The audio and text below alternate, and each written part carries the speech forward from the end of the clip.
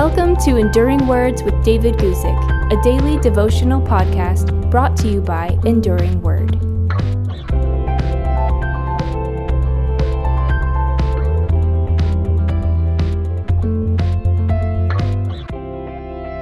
Today, I'm going to read you from Acts chapter 7 and talk to you about a warning that we shouldn't make the same mistakes that some other people did. Acts chapter 7, verses 51 and 52, where we read this.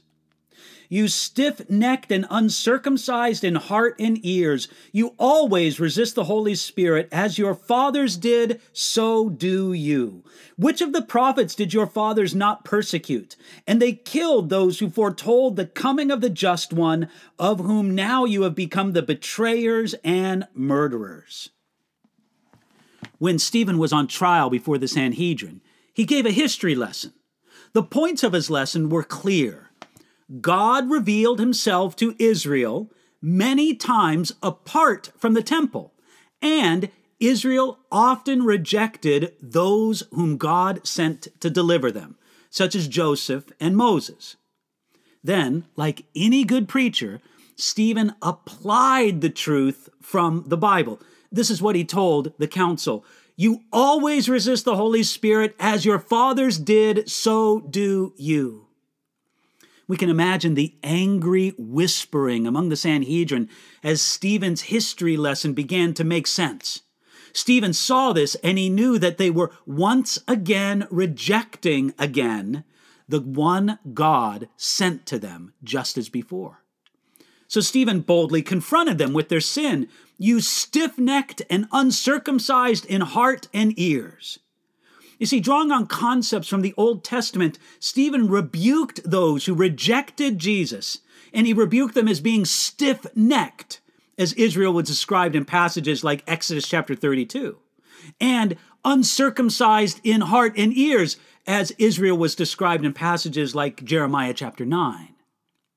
You see, almost 20 times in the Old Testament, God called Israel stiff-necked. And these religious leaders in Acts chapter 7 were acting just as their forefathers sometimes acted. You see, Israel prided itself on the sign of circumcision because it separated them from the Gentiles. Stephen essentially said, you're just like the Gentiles in your rejection of the Lord. Stephen's main point was unmistakable. As Israel was in its history, so you are today. God gave you the law, but you haven't kept it. Now, this accusation must have outraged those who prided themselves on their obedience to the law. Though it must have offended the council, Stephen's message was true. First, God is no respecter of places. That is, though the temple was a wonderful gift from God, it was wrong to overemphasize it as the house of God. Secondly, Israel at that time was guilty of what they had often been guilty of, rejecting God's messengers. You know, Jesus said that it is impossible for old wineskins to hold new wine. That's in Matthew chapter 9, verse 17. Through Stephen, the Holy Spirit showed how the old traditions of Judaism, especially the overemphasis on the temple, that they could not contain the new wine of Christianity. One idea behind a permanent temple is that God says, you come to me. Israel was to be a light to the nations, but mainly thought that the world should come to them for salvation. Through the church, God would show a different heart to the world. The church's message is, I will go to you.